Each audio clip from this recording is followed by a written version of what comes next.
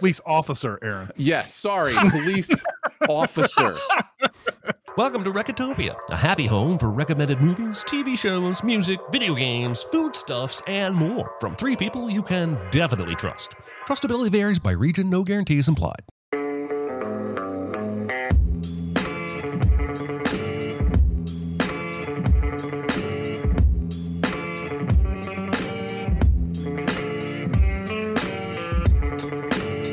And now, here are your hosts, Chris Atkinson, Jeremy Scott, and Aaron Dicer. I'm a slasher, and I must be stopped.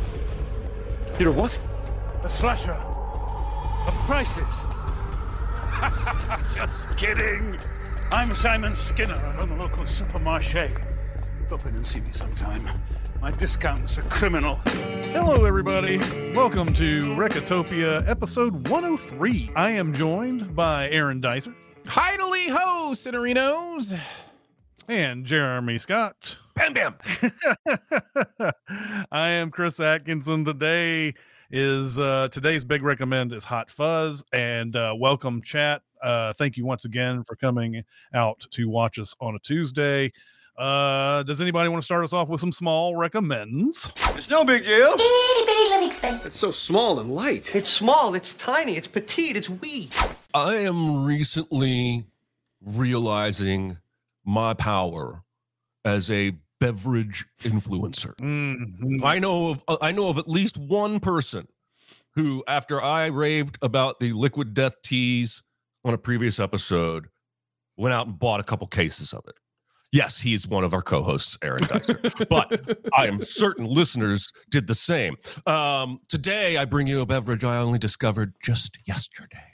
Just yesterday, I was in the grocery with my wife, and I saw what out of the corner of my eye looked like the Canada Dry Cranberry, which is a fantastic soft drink. They make it available year-round now instead of just at Christmas. They also have a blackberry ginger ale. It's also very excellent, but it wasn't the cranberry one. I looked closer, and it said Fruit Splash Cherry. There it is. They even make a zero sugar version. It's Fruit Splash Cherry Ginger Ale. I bought the sugared version because I didn't see a zero sugared. I took one sip and almost ran over to my wife, who loves the cranberry one, and handed it to her. And she was like, "Oh, we got to get the zero sugar of this." Probably one of my favorite new soft drink flavors that I've tried in ages. And I have seen it now in the last 2 days at Publix and at Kroger here in Tennessee. Probably in your local gas station. They had a big display in Kroger this morning. So I think they're pushing it pretty hard. And I cannot recommend this enough if you have liked any of their fruit-tinged ginger ales in the past. There you go. Canada Dry, Fruit Splash Cherry. I cannot promise that I won't immediately buy a case of this too. I am firmly a Jeremy drink beverage follower aficionado. No, I had to get me some peach tea. Has it arrived yet? Yeah, I think the cases have 8 in them, and they're like just under $2 a pop. Is like the cheapest I could find them for. So, I got one of the Armless Palmer and one of the Rest in Peach cases, and enjoyed both very, very much. I think I like the peach a little bit better. That's the one My wife does too. I think I like the lemon one a little better. But I did try the just straight agave tea that didn't have any fruit, and that was just a little too sweet for me. It was basically like sweet tea, even though it's still only just a little bit of agave in there. But I, however, am not going to talk about beverages, but I am going to talk about pop. I'm going to talk about The Greatest Night in Pop, which is on I thought you meant like pot. No, not that.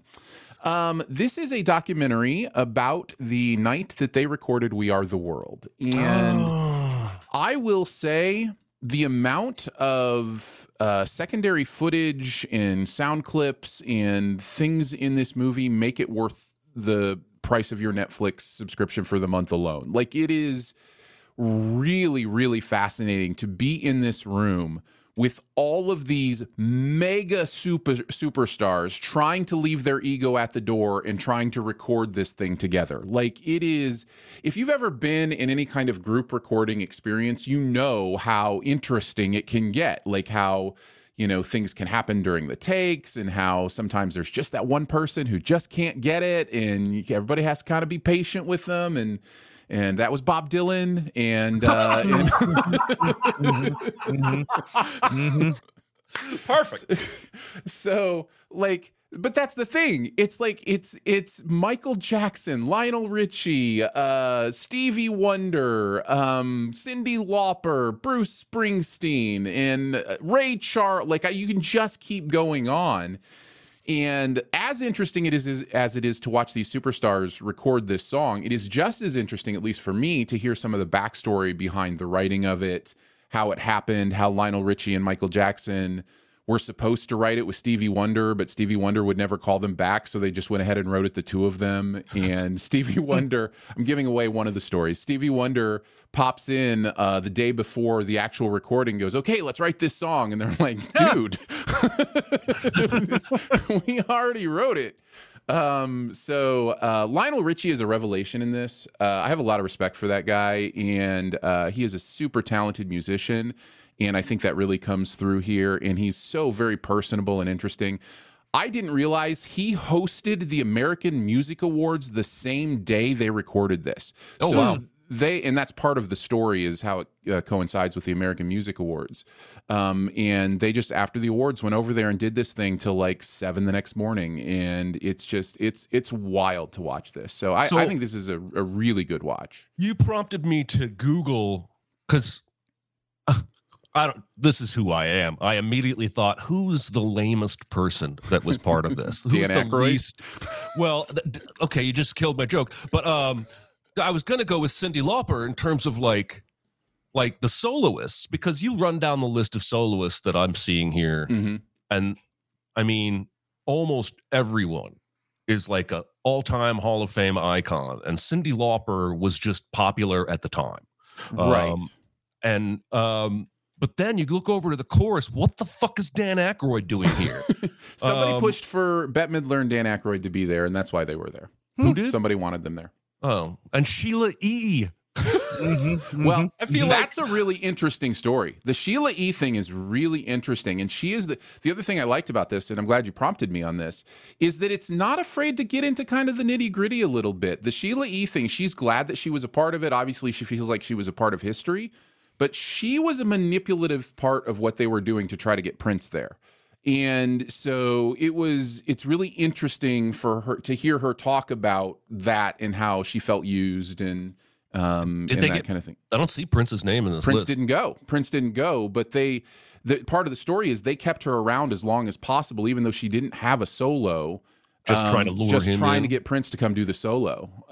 So yeah, it's lots of interesting stuff like that in this documentary. So I'd highly recommend it.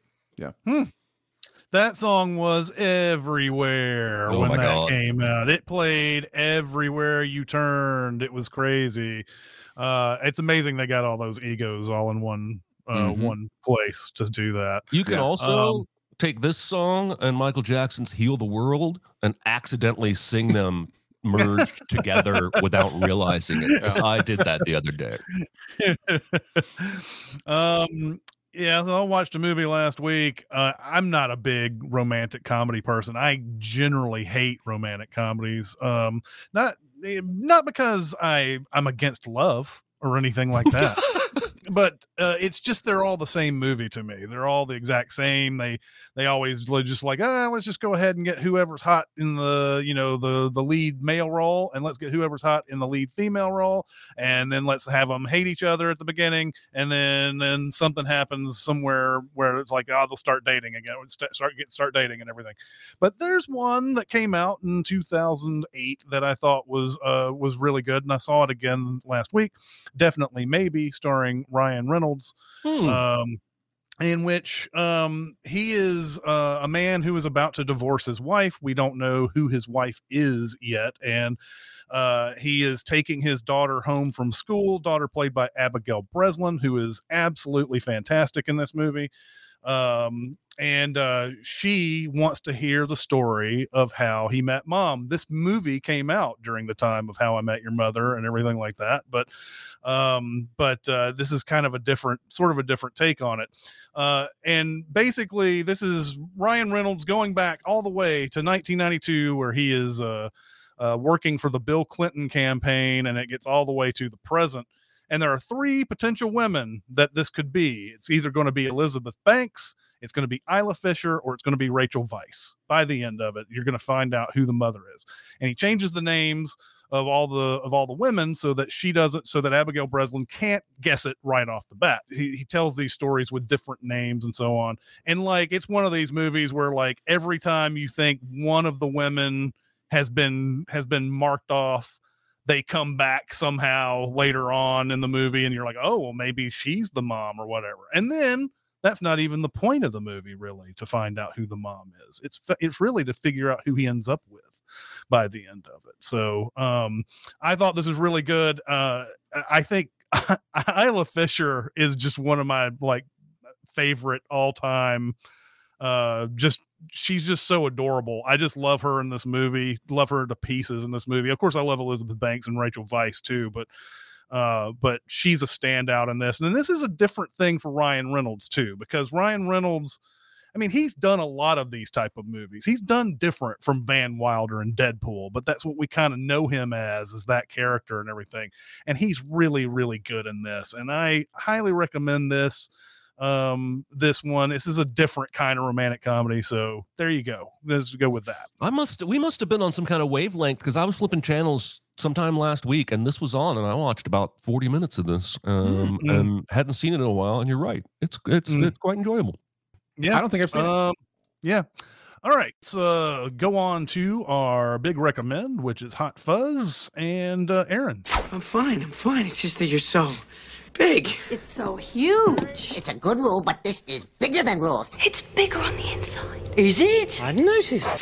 Hot Fuzz, Edgar Wright's second in the Cornetto trilogy, and I believe over time has become many people's favorite of the 3. Comedy from Edgar Wright. We begin the movie with sirens. Lots and lots of sirens in a vaguely Simon Pegg-shaped figure walking with purpose towards us before narrow positioning us with his various accomplishments. We quickly get the idea that this man, our protagonist, is the classic overachiever. So much so that Bilbo, Davy Jones, and Alan Partridge have to team up to ship him off to be a sergeant in a quaint country town because he's making all of the police in London look bad. So Nicholas Angel, as we come to know him, goes to a crime scene there in town to tell his ex Janine that he's being transferred. And then we are a few comedic smash cuts away from checking into his hotel in a town called Sanford by a woman who is either doing a crossword or actually thinks fascism is lovely, or maybe both. Angel then goes to a local pub to kick out some underage drinkers and almost get drunk driven over by a guy named Danny Butterman. This is played by Nick Frost. He arrests Danny and then finds out the next day he is, dun, dun, dun, a fellow policeman and the son of his boss. Police officer, Aaron. Yes, sorry, police officer. Angel is shown around the station where he finds out the evidence room is empty, people throw trash bins at their coworkers, and Oscar winner Olivia Colman gets around. After a quick pub break with the crew, where we discover Danny is a big action movie fan, this, of course, will play into the movie quite a bit, and is also very interested in various ways of firing bullets, we find ourselves at the neighborhood watch meeting where we learn of the scourge of the living statue, which will pay off at some point. Some more hilarious quick cut montaging as Sergeant Angle gets settled in with various tasks, and Constable Butterman enjoys his favorite cornetto. They then visit James Bond's grocery store, which leads to a shoplifter foot chase through people's gardens. That's British for yards, in case you didn't know. But Mr. Skinner decides not to press charges, but instead brings everybody at the station some biscuits. That's British for cookies, in case you didn't know. We also get a Shakespearean lesson on the value of the police notepad and an inquiry about the joys of firing a gun into the air while saying, ah. And then the murders begin. The Shakespearean couple are decaffeinated, and it's staged to be a car accident, or shall we say, not an accident. What do they say? A collision. A collision. A car collision. But Angel is suspicious. After visiting a farmer in need of double translators, as well as a bigger weapon shed, we get a nice sit-down conversation where Angel explains to Butterman why he was destined to be a police officer, and Butterman explains that his story is about staying close to his dad after his mom died, before punctuating that emotion by doing the very first magic trick I ever learned straight out of a Penn and Teller book that I got when the Scholastic Book Fair was in town. True story. After they get a little drunk, get it? Because he's little and he's drunk. They hang out at Danny's, where they watch Point Break, chat about Nick's forbidden horticultural desires, and fall asleep while watching Bad Boys. All while another staged murder over a classic British fry-up, that's British for we like baked beans with our breakfast foods for some reason, brings us further into this strange case. The next day, Angel is suspicious again, but the Andys are sure it's just an accident before doing my favorite GIF in the history of, yes, I'm pronouncing it correctly, GIFs. It's the one where they both walk off screen and then the first Andy comes back into frame and then slides out again. It's my favorite moment in the movie. It just slays me. Later at the Great British Church Bake, something is amiss as we see a hooded figure push a steeple off the roof. And in a death that even the Final Destination movies would be jealous of, a man brings new meaning to the phrase religious head case. This eventually leads to Danny and Nicholas hitting the third act conflict cliche about 30 minutes ahead of schedule, and some ponderous music as Angel tries to put together the pieces of this mystery. How much time do you spend on this write-up? I just write it as I'm watching. It doesn't feel like that's what you do. I don't even pause, man. I don't even pause. That's crazy. Okay, go on. So I do go back and zhuzh a little bit. I should say that. I do go back and zhuzh a little bit, but yeah. The next day at work, they make up after finding out it's actually Danny's birthday. Angel sneaks by Oscar winner Olivia Colman's simulated breasts to go get his buddy a Japanese water lily, but instead witnesses a fourth murder, but then can't catch the hooded killer. But he's pretty sure it's Skinner, so the whole police force goes down to arrest him, only to have him absolved by the security footage and the lack of a leg wound. Then, after a severe case of brainwave while eating his favorite cornetto, he realizes he needs to see more Scream movies because it's multiple murderers. He figures it out. Later that night, Angel is attacked by the town's monosyllabic mammoth, but manages to escape and discover that the murders are the result of a dun-dun-dun cult, or maybe an HOA. I don't know. Same difference. Yeah, it kind of is. And oh no, the police chief is also involved. And no, dear God, no, not Danny too. Danny shows up and seems to go along with it as well. He tries to then escape through the crypts, where he sees the murder and depravity goes further than he could have ever imagined. But he's eventually stopped and stabbed by the only man in town he thought he could trust, one of the dwarves from Snow White and the Huntsman. But it was a ruse. The old catch-up trick works, and Angel is convinced to flee until he sees some action DVDs and decides to take the town back in one final action set piece that is somehow both hilarious and awesome for about 20 minutes straight, leading to payoffs on about a dozen different things, including a swan, a miniature town, and Aaron Aronson.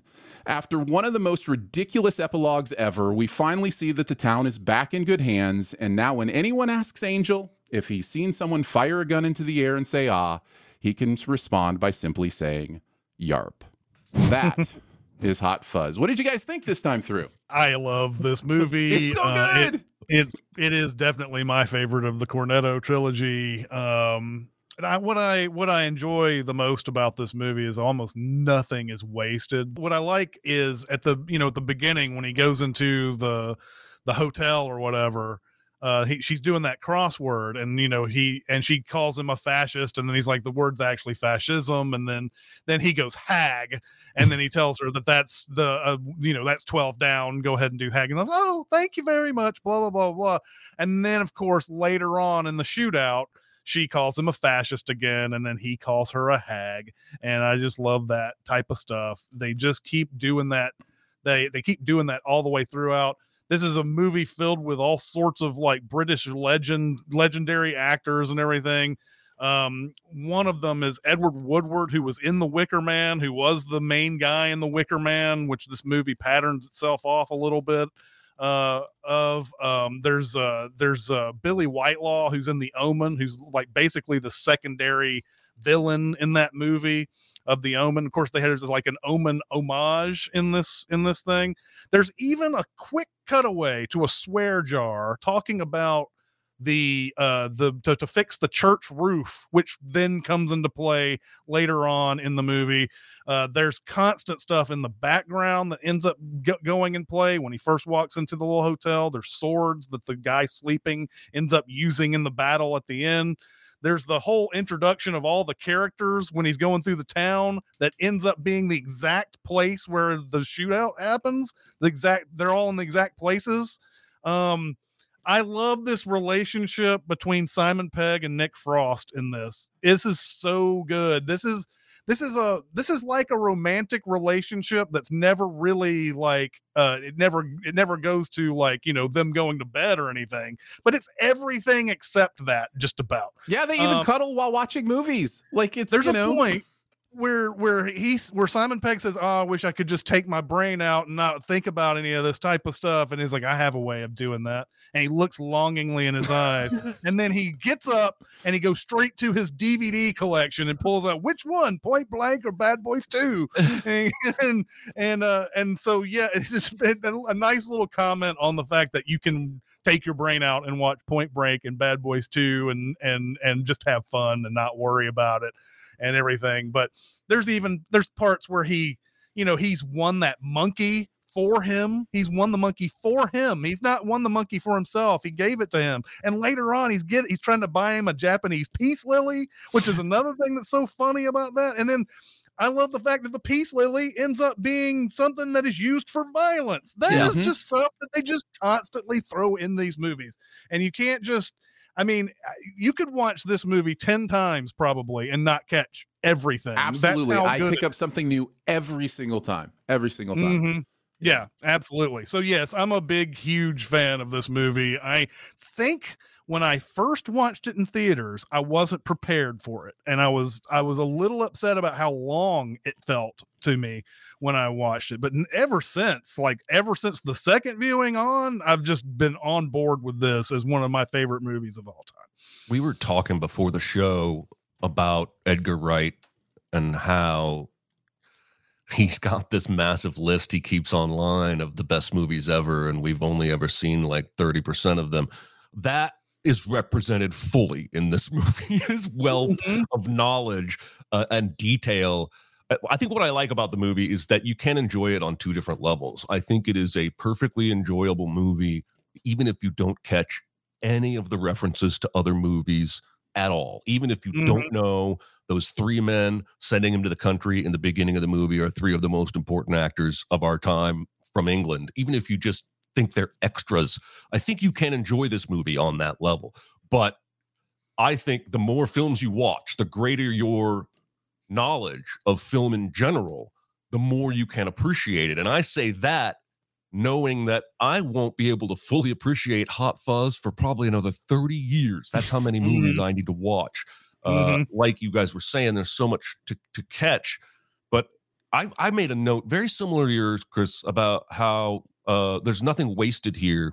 Everything is here for a reason, and everything is intentional. And the section I wrote down isn't the same parts that you mentioned, but like the section where the killer is thumping the victim on the head, but then it cuts to Simon Pegg flopping down into the chair. And then not too long after that, you're pulling my leg, and it cuts directly to the killer dragging a victim by pulling their leg. Like every bit of this film is there on purpose. And I appreciate that kind of filmmaking more and more the older I get. It's just, well, and not to mention too where he's like, it's about to pop off or something like that, and he hits the remote, and that's when the bomb explodes and everything. Which is, I think every character who dies in this movie has something that they say where they're about to die, or they say, I'm about to pop off, or I'm about to do this, and they die right after they say that. So it's really awesome. I noticed on IMDb trivia that the Danny character was originally a love interest, a female. Mm-hmm. Yeah. And when they made it a male, they just didn't change most of the dialogue. And I think that's part of why it has that rom-com feeling. I certainly think that was intentional, that this movie wants to have some of that in there, but I think it's hilarious to try and go back and think of certain scenes and picture a woman saying them, and then picture how Nick Frost is, because Nick Frost's delivery is most of the fun for me. It's not just what he says, but like there's a line near the end where Simon Pegg says he's appointed himself judge, jury, and executioner. And without any self-knowledge at all, he goes, he's not judge, jury, and executioner. And the movie just moves on. It's like, that is a joke for you if you hear it. If you have the captions on like me, it probably plays a little better. But even if you think he's merely repeating Simon Pegg, it's hilarious because of the way Nick Frost says it. I love all the little bits of humor that made me think of nods to, like, there's a bit where he walks in to tell his girlfriend or his ex that he's leaving, and he walks up, he says, Janine, I've been transferred, I'm moving away for a while, and a male voice behind the mask goes, I'm not Janine. And that felt like an airplane movie kind of gag. There's a moment where Danny tries to jump the fences like Nick had just done, and instead trips, falls into the fence, and it breaks, and that's like vaudeville type stuff. The movie has every kind of comedy, from like witty wordplay to physical comedy to parody. It's almost too much, if that makes sense. I'm praising it, but it's like one of those meals that's just, by the end, you're like, that was too much rich food. Like, I need more time to process. But yeah, it's my favorite of his trilogy. I think it showcases his editing techniques. Yeah, editing is ridiculous. Any of the movies. This time through made me wish hard for that Ant-Man movie we're never going to get, because what he could have done with his editing style. Well, that's what I was thinking too. There's the very sharp thing at the beginning where he's going from London to Sanford, where it's going on the trains and the taxis and everything. And it's every movie we watch, it seems like, does this whole thing where it's like, well, it's time to kind of sit back and just do nothing for a second. We'll see a train passively moving along on the tracks. We'll see him get into a taxi. This is the time for the opening credits. We'll just throw the opening credits over all of this and everything. And here he's just like, and he's admittedly, stealing from Martin Scorsese, and he's stealing from, Darren Aronofsky and people like that who do this kind of thing. He's also stealing a lot. He loves in the commentary, he loves citing Tony Scott in this, especially movies like Man on Fire and Domino, things like that is what he kept citing in that. But there's this is just a random thing. This movie, I mean, this podcast could just be about all the moments in this thing, but the another one that I love is when he goes to the person who sells the flowers, and she tells that whole story about, like, this is basically what in a normal murder mystery movie would be the reasons why these people are getting killed. They are getting killed for far more mundane reasons than what that could actually be a real like motive for murder that she sets out. But every time she brings up a victim in the story, she's a God rest her soul, God rest the soul, God rest all of their souls. Like every time she's already mentioned a couple of these people and just keeps on saying God rest their soul. I love stuff like that too. It's I love the chase afterwards where he's running and then suddenly like they're like 20 feet ahead of them. They can't possibly have gotten that far that fast, and you can just see the look on Simon Pegg's face, like, huh, what just happened, But yeah. Anyway, you guys have mentioned a lot of the stuff that I would pull out, especially the love story. I have in my notes. I have that the Angel Butterman love story is genuinely touching to me. Like, not just that it's interesting or funny, or like I genuinely am moved by their relationship in this movie, which is, I think, one of Edgar Wright's magic tricks is that he makes these comedies that somehow work as actual movies and not just parodies, right? Like you watch Shaun of the Dead and it's kind of a parody of, zombie movies, and yet is a really great zombie movie that just works as a movie. And I think Hot Fuzz does the same as, a police action movie where it's clearly an elevated reality kind of parody at times, but it all feels so authentic. It feels so genuine somehow. And I think a lot of that has to do with that central relationship and how authentic it feels. And I think Pegg and Frost chemistry is just next level. And I think it just adds to the movie so much. You also mentioned that you catch something new every time. It's definitely true. A couple things I caught this time that I'll just mention. And again, these are things that people like. The thing about this is the things I'm about to say, some people are going to catch the first time. Some people are going to catch the second time. Some people are going to catch the third time. It's just the movie presents itself in different ways because it's so dense. It's so tightly woven. The fact that the Skinner character's game is Splat the Rat, which is, again, in a callback shown. I just didn't put together the rat part of that until this time. Like, the idea of the splat made sense to me, but then, the rat is somebody who's telling stories that they shouldn't be telling, or, whatever. And he's literally playing a game called Splat the Rat, was something I picked up on this time. A comedic moment I picked up on this time, the mugshots at the end. He still has the steeple coming through his mouth in his mugshot. It's so quick. Like, it happens so fast. But instead of taking it out, they just bandaged his chin with the steeple still coming through the bottom of his face for his mugshot. Just absolutely slayed me this time. Not to mention that he's writing all the vitals on that one kid with the cone on his head, and then he has to go back and write the correct height on the thing and everything. I love that too. Yeah. And also there's that scene where he goes through that house where all the dead people are that the dead people we didn't even know about.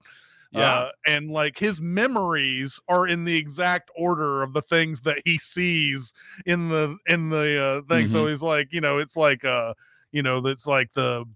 it's the kids, it's the drunk kids, it's the jugglers, and then, like, of course, it's the living statue, the abomination and everything. I also love the fact that they're doing that Village of the Year thing. You don't even know they're doing that Village of the Year thing. I don't think they're doing a judging of that until that big shootout happens and they pass the three people with the clipboard and everything. I love that too. My God, this is one of those movies where I sit there and I'm like, oh, what about this part? No, what about that part? The other part too is when he gets the cops. He finally gets Jim Broadbent to to tell everybody this is a murder scene and everything, and they have to go off and do their jobs and everything. And Patty Considine and his partner it's in the pouring rain and they have their sunglasses on, and they're sitting there I was really surprised that I was not at the pub by now. That's what I was surprised about. I wonder, if it's one of those movies where it's a futile endeavor to try to pick your favorite part, right? Because there's just so many things. I will tell you the part I laughed hardest at this time, for whatever reason, was after the fight with the YARP guy, and he takes his walkie-talkie and he does 2 YARPs, and then he has to answer no. And to watch him process, is it this easy? Is it really this easy? Narp. What's funny to me is I don't even know if that's what he's saying. But I had a note about this moment too, so you're reading my mind. But it's almost, he has never heard this guy say anything but yarp. He doesn't even know if there is a no response. Exactly. And maybe the guy who asked the question on the other end, like, is expecting a different tone of yarp to mean no. Right? He doesn't know. Yeah, he doesn't know. It honestly, I think he could have said either one, and it would have been fine, because the expectation of him on the other end of the line is that Nicholas Angel is dead. So it doesn't matter whether he says yarp or narp, or even if he says a full sentence in that tone, it feels like, oh, well, the job's done. I don't need to investigate this any further, because it's the fact that Nicholas Angel got past that situation is so beyond my comprehension at this point. So I thought about that too. It's a really funny moment. There's lots of really subtle and funny. Jeremy, you mentioned how subtle some of this stuff is, and how you can catch it or not. It's fine, like it, But there's a lot of subtle running gags too. And one of my favorite is Olivia Colman's character saying, something completely inappropriate, and then the guy who like we don't understand, everything he says, just will utter like tits or balls or like he's getting like he's restating the joke or whatever. It just slayed me every time that happened. I thought that was love hilarious. the translating scene with the two guys who mumble. That's really funny to me too. Yeah, the double translation is great. Yeah. Yeah. All right. Well, I guess Jeremy and I need to come up with a super secret double feature. Nice buns, soft, fluffy, and ultra-low net carbs. Discover Hero Bread, the delicious ultra-low net carb bread with incredible taste and texture. Hero Bread has 0 grams of sugar and is under 100 calories per serving. Plus, high in fiber with 5 to 10 grams of protein per serving. Order from hero.co now and get 10% off your first purchase with promo code AH10. That's 10% off with code AH10. HERO.co. Be very, very quiet. Secret? What secret? Our dirty little secret. I tell you something I've never told anyone. I actually took a long time. Oh shit. I actually took a long time for mine as well. But I wanted to kind of go outside the box, although it still has some of the elements of this and everything. I don't know how this movie matches tonally, but I think a good double feature would be Doc Hollywood. Mainly just because you have someone coming from the big city who ends up in a small city. Of course, he is accidentally in a small city in that movie. His car breaks down, which then later on it inspires the movie Cars. But like it's the same sort of deal, right? It's someone who knows a lot about his profession, and he becomes the doctor of that town. And a lot of their small town ways don't make sense to him, and he's got to set them straight on a lot of things. But meanwhile, he's also learning things about small town ways that he really appreciates. And by the end of the movie, he really loves the small town by the end of it. So I don't think these movies match tonally, but there's not very many that do. I don't think, to have like it's an action comedy that's this smart and well put together. I saw in I don't want to take Jeremy's if he's thinking about one. But I saw one in the chat. You go ahead. Okay, I saw one in the chat that was really good, which would be the Other Guys, which has a lot of that in there, because you have the main team with Will Ferrell and Mark Wahlberg, but you have that other team that The Rock and Samuel L. Jackson are constantly, they're doing the Patty Considine stuff in this. That would be a good one, but I'm going to stick with Doc Hollywood on this. I'm going to give you two. I'm going to give you the one I want to give you is so out of the box. I feel like I have to give you a traditional one as well, so that the people don't riot.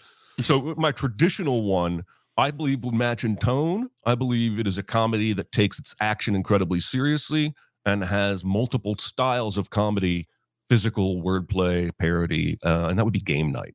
And I think that would be Jeremy from a normal week of this show would pick Game Night. But this week, I kind of got stuck on how much Hot Fuzz is both aping and loving these movies and this style of film. Like, it's making fun, it's having fun with and parodying, but it clearly loves with its whole heart the stuff that it's making fun of. And I could not get the movie Trekkies out of my brain. And that is a documentary about Star Trek fans that tonally would be complete miss for a double feature here. But in terms of a movie that makes fun of something it clearly loves and adores, that movie just wouldn't leave my brain after this viewing of Hot Fuzz, just for that reason. I'm going to underline Game Night, but just know that Trekkies is up there hovering around thinking it deserves some say. So, yeah. Good anyway, stuff. yeah, that was way off book. Apologize. I'll try not to do that anymore.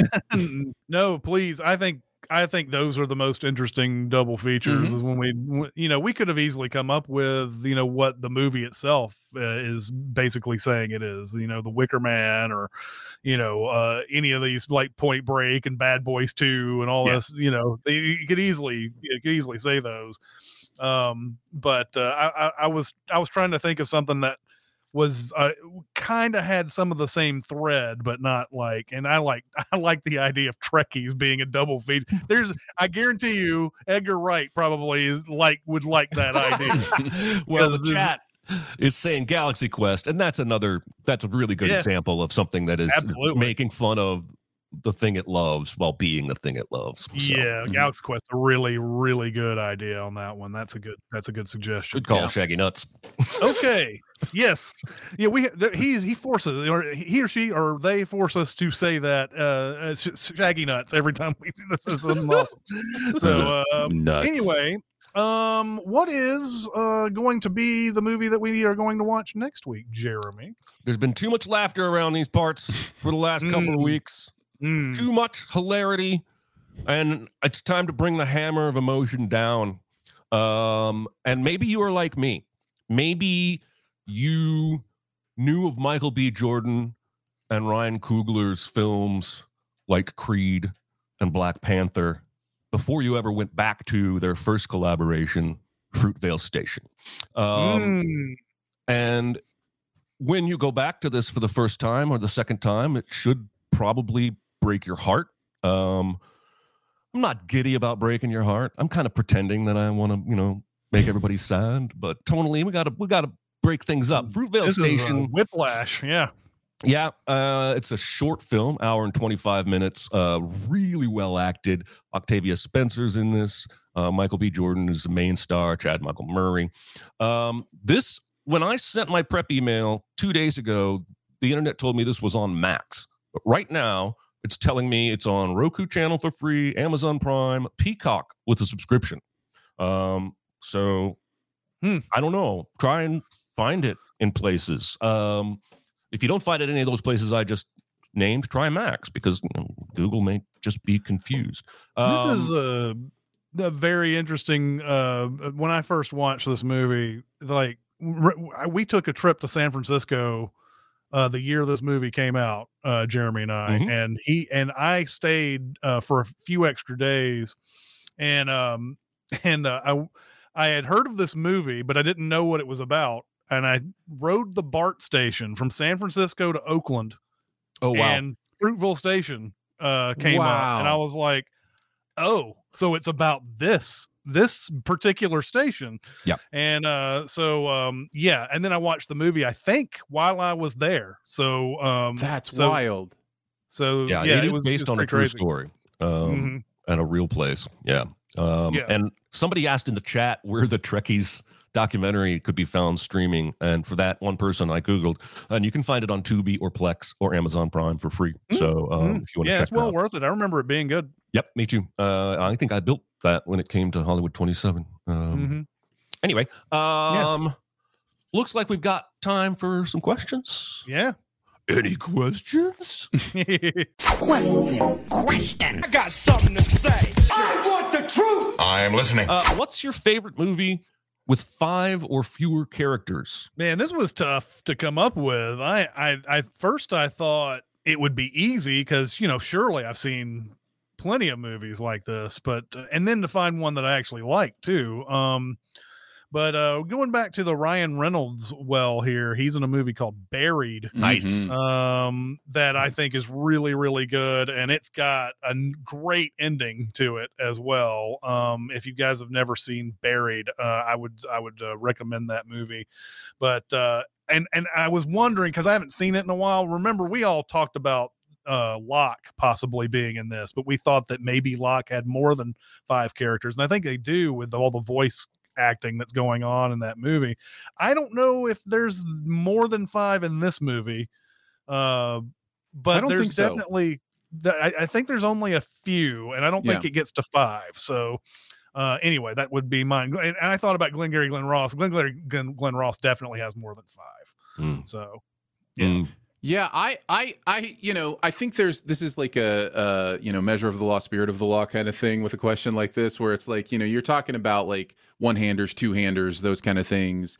How do you define characters? Is it just somebody who like is cast and has a character name and they're in the movie, or is it somebody who's a prominent character? So I kind of went both ways. I think Gravity fits the bill under the spirit of the law, and Gravity is one of my favorite movies of all time. Yeah. And really just features, Clooney and Bullock and, a couple people from the ground crew. But yeah, I mentioned Locke, 10 Cloverfield Lane kind of is that thing too, where there's voices and other people in it. Do they count as characters? So the one movie I know fits no matter what is Bo Burnham's Inside, which I just adore and is just Bo Burnham. Everything in that movie is Bo Burnham. Written, directed, edited, produced, all the music, all the acting, and is a testament to the mental anguish of the pandemic and being stuck inside, and at the same time, one of the most hilarious things I've ever seen as well. I don't know how he pulled it off, but he did. It's really impressive. Who's because he's one of those generational talents, right? I mean, yeah. If I didn't believe it before that movie, I believe it now. I went with The Artifice Girl. I think you could technically hit me because we've got the 3 main human leads and then Cherry, the digital character. And then there is that one scene where there's like 2 office workers who share 3 lines of dialogue about the building being sold. I'm choosing not to call those characters. Exactly. But I found that to be a difficult one to answer because there's not as many. You think of something like, Castaway. Oh, shit. There's a bunch of people in the beginning and end of that movie. Over in chat, we've got Secret Window with Johnny Depp and John Turturro. I have never seen Secret Window because it was spoiled for me a long time ago, and I heard that the movie wasn't all that great, but maybe something I should visit at some point. Mass, which... Well, go ahead. That's a great choice. Mass is a great choice because it's the 4 of them and then one person, I think, at the church that like welcomes them. Yeah, there's one, but there's a 2. There's a second. Oh, there's a second person at the church. Yeah. I think when you limit it to 5 or fewer, you're just kind of being wishy-washy. I think it. That person will never submit another question to us. No, I know. I'm not upset at the question. It's just that when we're sitting there trying to like, come up with a movie, I think a lot of movies fit the vibe of what this question is asking, and then you get technicalities throw it out of whack. So I think it depends on how you defined it, I guess. How many people are in the elevator in that Devil M. Night Shyamalan written movie? It's like 6 or 7, I think. That's what I thought. I thought it was more than 5. Another one that was mentioned was My Dinner with Andre, and that definitely is 2 characters and maybe the waiter. I don't know if the waiter's even a character really, but yeah, that would certainly. Oh, Blair Witch. That's a good Blair suggestion. Witch is another good one, although they do interview some people at the beginning. I don't know if it counts to 5. Anyway. Yeah, and I thought of like Rope, like for a second, because it's just really the 3 of them, but that party throws it all off because there's a party at the beginning when there's a bunch of people. So yeah. Right. All right. Room for one more?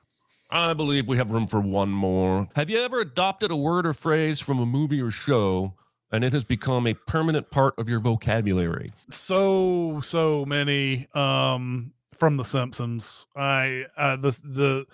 watching that show through the 90s and even beyond, and I finally quit like 10, 12 years ago because it was just too much to keep up with anymore. But there's so many things in there. I'll sometimes if I say, oh no, I'll go, oh no, beta. And then like there's like anytime somebody says I do or we do, I go right into that Stonecutter song, like who makes Steve Gutenberg a star? We do. And then like but yeah, it's like a million, like there's an episode where Matlock shows up, Andy Griffith shows up to the town, and Abe and his buddy are like they are there, and they like storm the stage and like steal all this stuff from Matlock, and then the next thing you see is they're on the bus, and you hear that one guy who's like, I don't understand, Abe. You got to meet Matlock and you took his pills. So anytime I say pills, I have to go down into that register and say, need to go take my pills. So anyway, there you go. Yeah, The Simpsons. I actually had one from The Simpsons as well that I wrote down, which is dope, which, is just like not a word, but somehow is now a word and used. In fact, I was reading something the other day that the word meh, M-E-H, actually started on The Simpsons, or at least was popularized by Lisa Simpson, way back in the day. It's really interesting how that show has had like that cultural impact. But the phrase I think works the best for me is bucket list. It is a phrase that was not in existence before the movie, and the movie The Bucket List invented that phrase, and now it's just, it has that meaning. I think Slate technically found a use of it in a book like 2 years before the movie. Oh, wow. They did some research and it had been used, but as far as like, being in prominence in any way whatsoever, yeah, it was that movie. In the spirit of the question, whenever anybody says The Bucket List, I have to do Stanley Tucci from Easy A. Remind me, after we're done watching The Bucket List, to watch The Bucket List off of my bucket list. Of my bucket list. There's so much, like, if this movie, like, I like this question because if it's not a movie quote question, right? Like it's like an actual word usage question. Like I thought of things like, in case I don't see you, good afternoon, good evening, and good night, which I say all the time. But that's a movie quote. That's not necessarily like a word or phrase that a movie or show kind of put in my life. So I really like this question. But yeah, I think bucket list is probably I have one. Several answers. I don't think any of them are good. But my wife and I have two short phrases that, like Chris, I have to slip into kind of an impression anytime we're casually apologizing. Like, I don't mean like we're having a fight and we're apologizing. I mean like, went to hand her something and I dropped it before it got to her. I'll be like, sorry. And then I'll immediately do that guy from Seinfeld whose cane steps on Elaine's toe in the bakery. And she goes, ah, and he goes, sorry. And then he walks away. So if I'm humorously apologizing to my wife, I will go, sorry. And then anytime one of us says it has to be, the other one will do Jim Carrey from Liar Liar going, it has to be. After he's asked, is that the truth? It has to be. Yeah.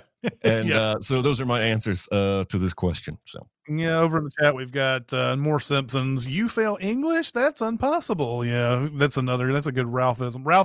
Ralphisms work everywhere. They do.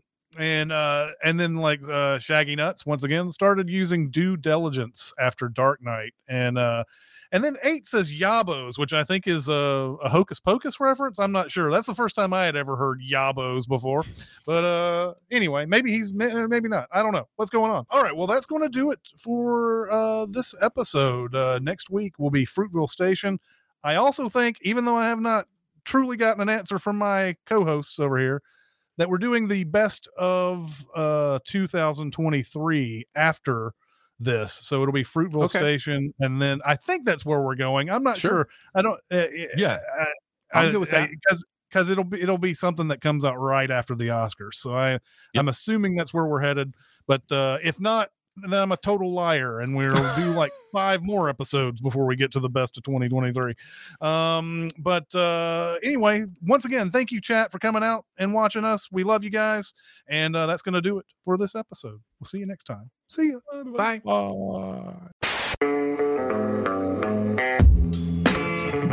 Be a part of the live show by being a member of the Sin Club at Patreon at patreon.com/cinemasins. Chat with us on the CinemaSins Discord at discord.gg/cinemasins or CinemaSins Twitter at CinemaSins, and email any comments or questions to recotopia@cinemasins.com. That's RECOTOPIA at cinemasins.com.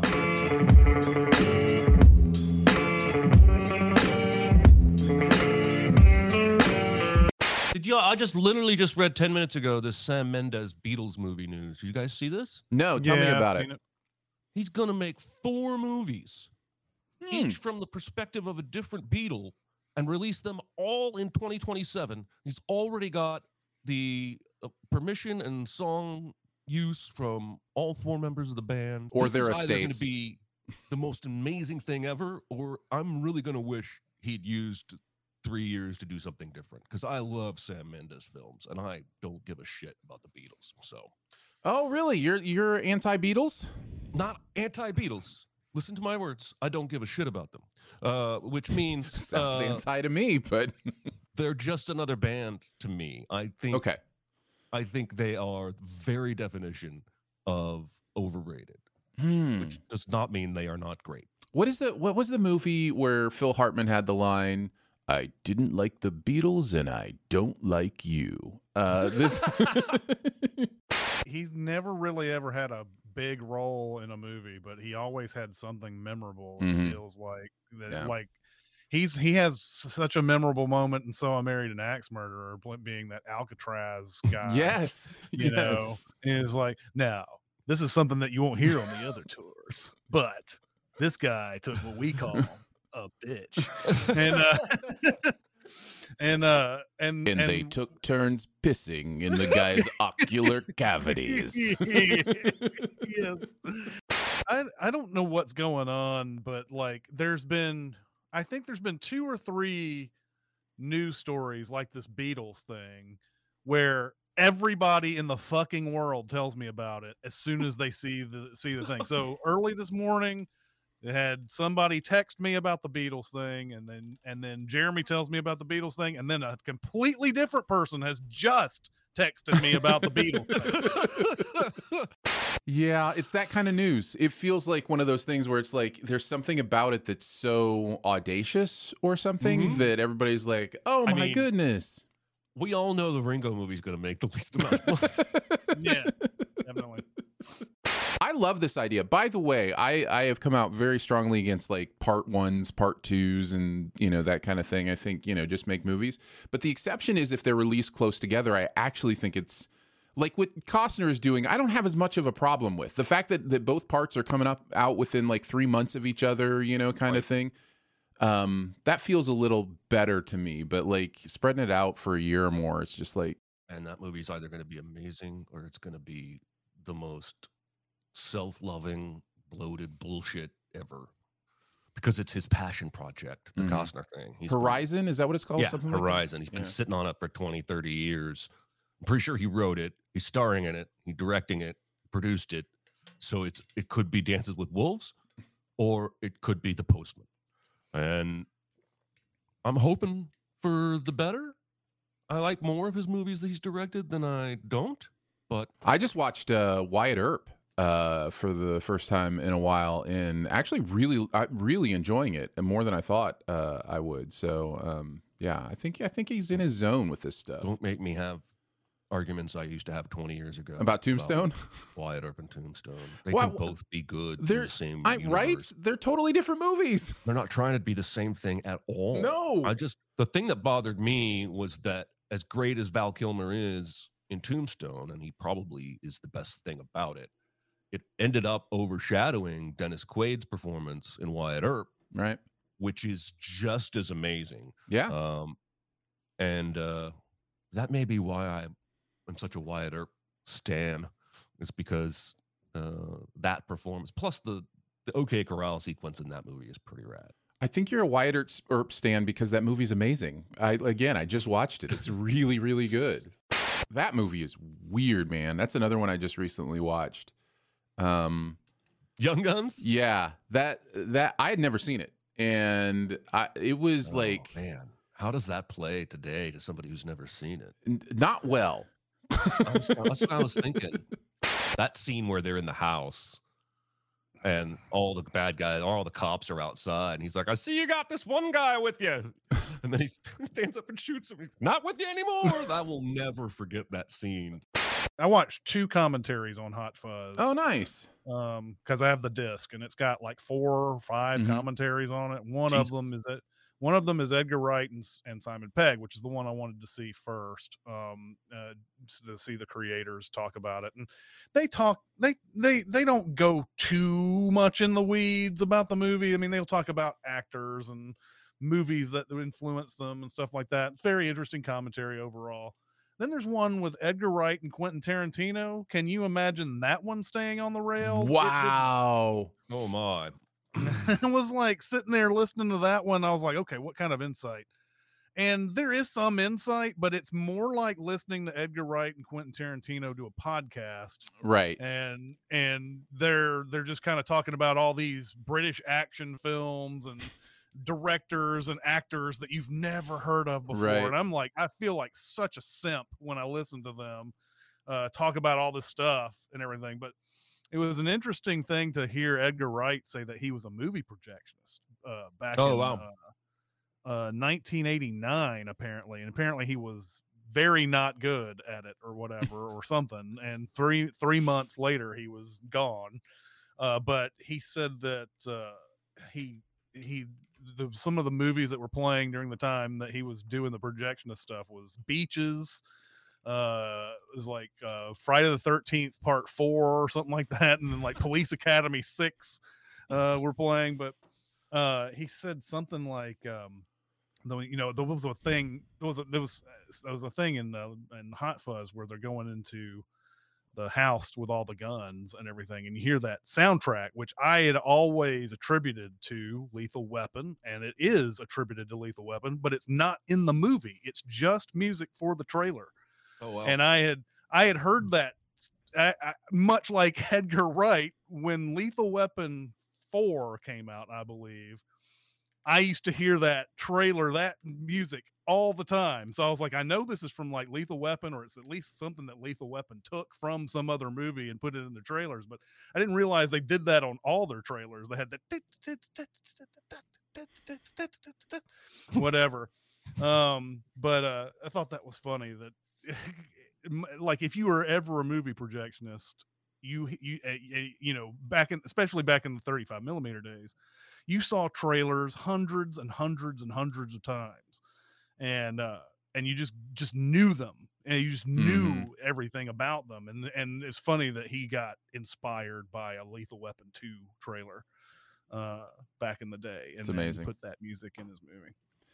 Yeah, there's a level of film fandom or encyclopedic knowledge that I don't know how to comprehend it. And when I listen to both of those guys, when I listen to either of those guys talk, I'm just like, all you do must be sit down and watch like I watch a lot of movies. Like I watch, 150 movies a year at least, right? I feel like that's a lot of movies. They must be watching 500 movies a year at least. Like it's insane.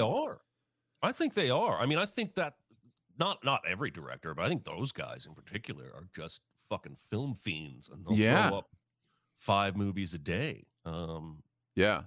I mean, I'm jealous. I'm a little jealous. Like I love movies, man. But there's just like, I listen to them talk. I can't imagine them having a conversation together. Well, like Edgar Wright has his, 1001 movies, greatest movies or whatever. He keeps it updated on Letterboxd and, whatever. And I've seen, I think last time I checked, 31% of that 1001 movies. And I'm just like, that's like 700 movies I have to watch that are the best movies ever made. Like, I saw him do there's a video on YouTube with him talking about top 10. I don't know if it was a genre or if it was an all-timer or what, but he went through these 10 movies. And I think this was when he was doing, what was the last movie he came out with? I can't remember. Last Night in Soho? Last Night in Soho, that's right. He was naming like 10 horror movies or something like that, and I was like, nope, haven't seen any of these. Yeah, but let's remember this: Christopher Nolan gave an interview recently where he said he unapologetically loves the Fast and Furious movies. Yeah. So let's take all directors' lists with a grain of salt, right?